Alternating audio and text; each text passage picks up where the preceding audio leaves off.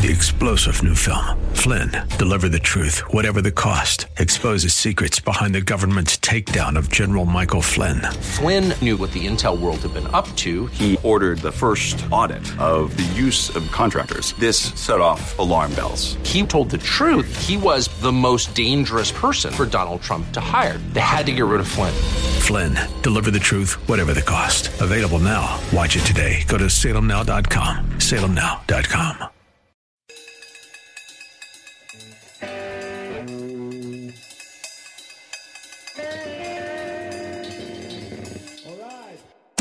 This is the Dan Proft Show. I'm reliable, I'm a very good listener, and I'm extremely funny. On the Salem Radio Network. Welcome back to the Dan Proft Show. A question we've been grappling with over the last many weeks is, effectively, can a free society exist with sort of cultural no-go zones based on one's particular views, political views?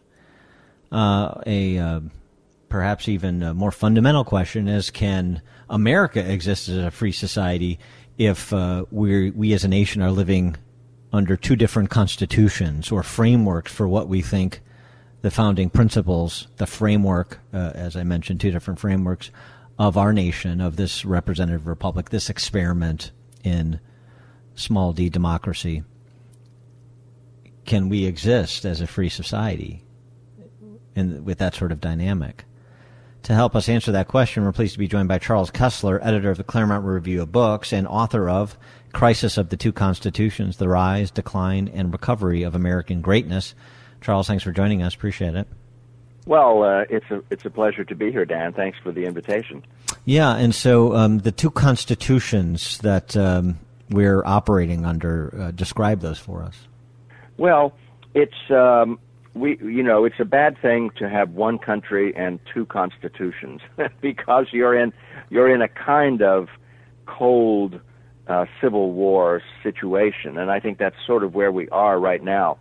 The two constitutions I'm talking about are the original Constitution, as amended, the Constitution of individual rights and consent of the governed and limited government, and all that we associate with that, federalism and bicameralism, all these great civics ideas that go back to the original Constitution and the Declaration of Independence.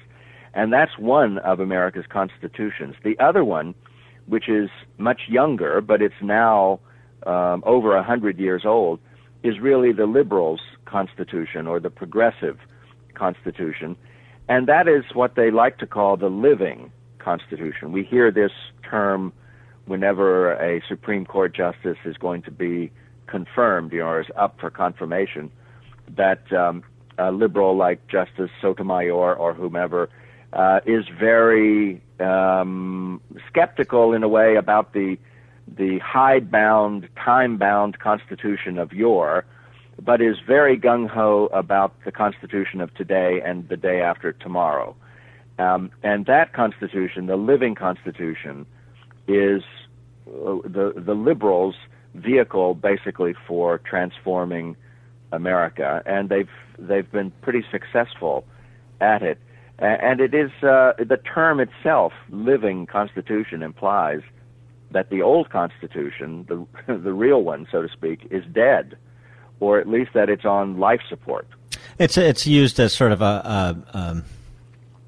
a talisman, a rhetorical talisman. I'm doing this under color of the Constitution and give it gravitas, when really the left is forever finding new and exciting penumbras and emanations by which to expand or contract what the black letter of the Constitution says.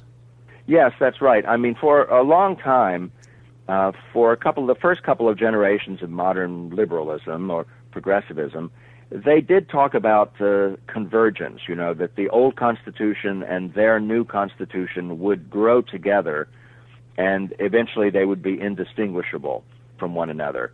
But they gave up that slow-motion argument in the 1960s, and then again in the 1990s after the end of the Cold War, and they sort of pulled out all the stops, and they have a very impatient politics now. As you know, I mean, they can hardly wait to discover a new right and to apply it and to limit the power of the elected parts of government. That's really the bread and butter of American progressivism now for quite a long time. Well, that's where I want to go when we come back, because so the new rights they're inventing that impose responsibilities on others, the right to an education, the right to housing, the right to health care, and the enshrined rights, the God-given rights as memorialized in the Bill of Rights that they're constricting, like, I don't know, freedom of speech, and how you rediscover how we get to the Constitution as it was originally conceived. In this environment where many on the right don't really want to make arguments against the notion that education, healthcare, housing, a certain income level are indeed rights. More with Charles Kesler, editor of the Claremont Review of Books, author of Crisis of the Two Constitutions, The Rise, Decline, and Recovery of American Greatness. We'll be right back.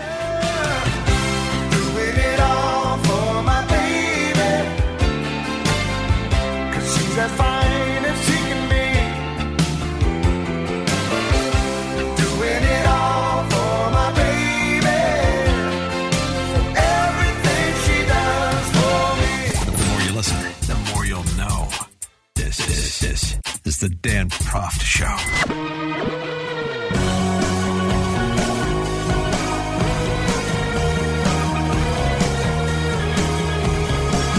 Welcome back to the show. We're speaking with Charles Kesler. He's the editor of the Claremont Review of Books, which, by the way, is a periodical you should subscribe to if you don't already. Author of Crisis of the Two Constitutions, The Rise, Decline, and Recovery of American Greatness. And Charles, before the break, the two constitutions, the living constitution of the left and the original constitution of conservatives, originalists, and how you move the country back towards originalism against a backdrop where the left argues for all sorts of economic rights that are not enshrined in the Constitution because they can't exist equally among everybody simultaneously. They confer an entitlement and impose a responsibility on others, and with so many conservatives sort of unwilling to take up the argument against making housing, education, health care, basic income a constitutional right.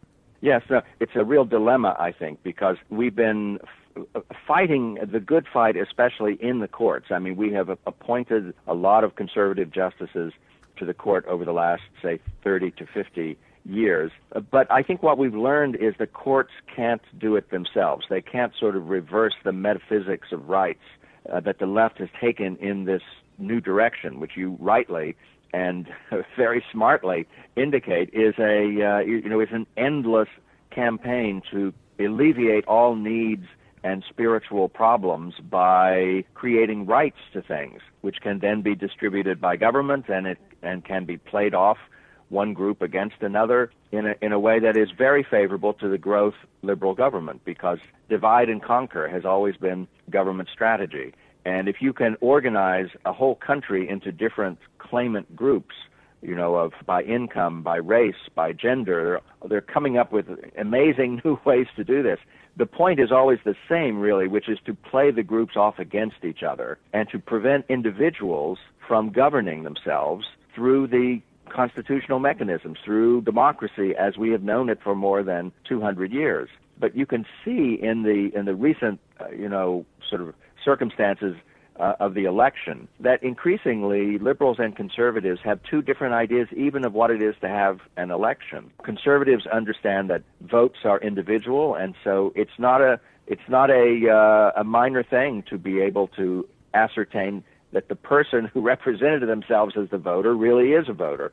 That person was there in the voting booth and marked his ballot however he wanted to mark his ballot. But from the liberal point of view, it really isn't individuals anymore who are voting. It's groups. There are blocks of votes by socioeconomic class, by race and gender and other things.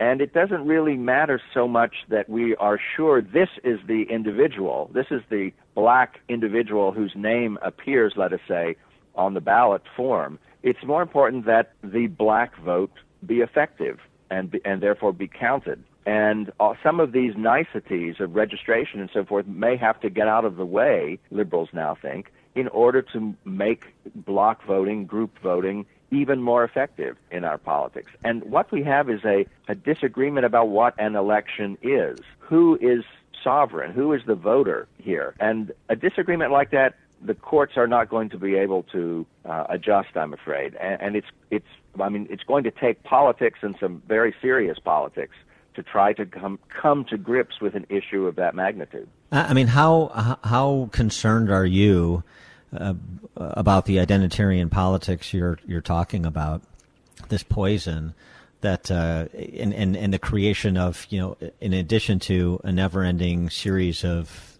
new rights, also a never-ending series of new protected classes where your rights are constricted in deference to their reputed interest in not being subjected to discrimination as they define it. Right. You said earlier, I mean, there are also net subtractions from rights. Yes. The new rights, the liberal rights, the statist rights, come at a cost. There's no such thing as a free lunch or a free right. And as you rightly said, I mean, there are subtractions from free speech, from free assembly, from all sorts of traditional rights, from property rights.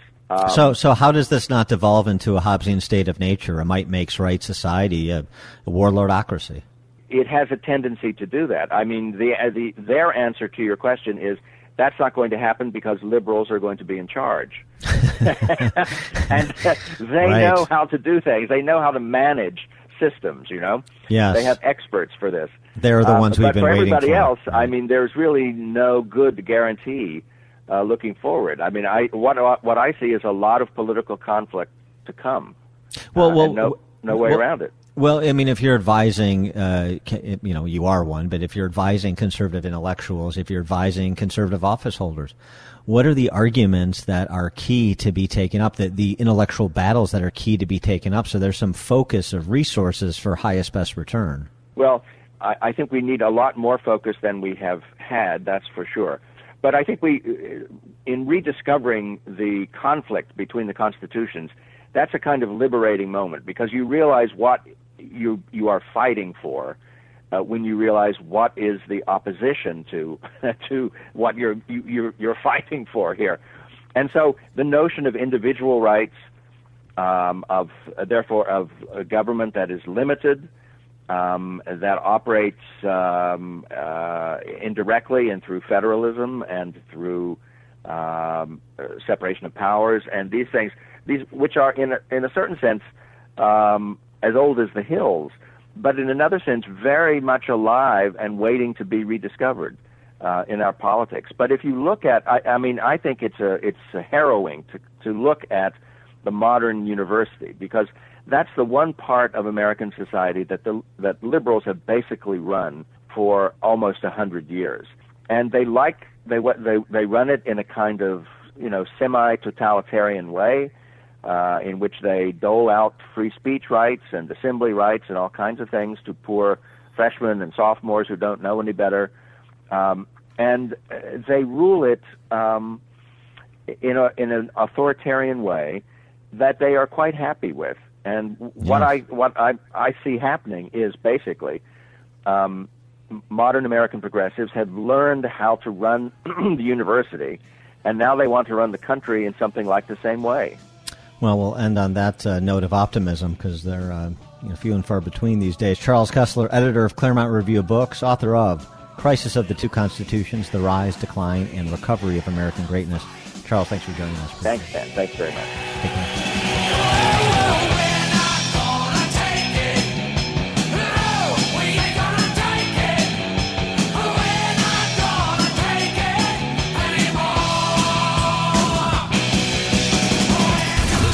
Podcast of the show at danprofshow.com.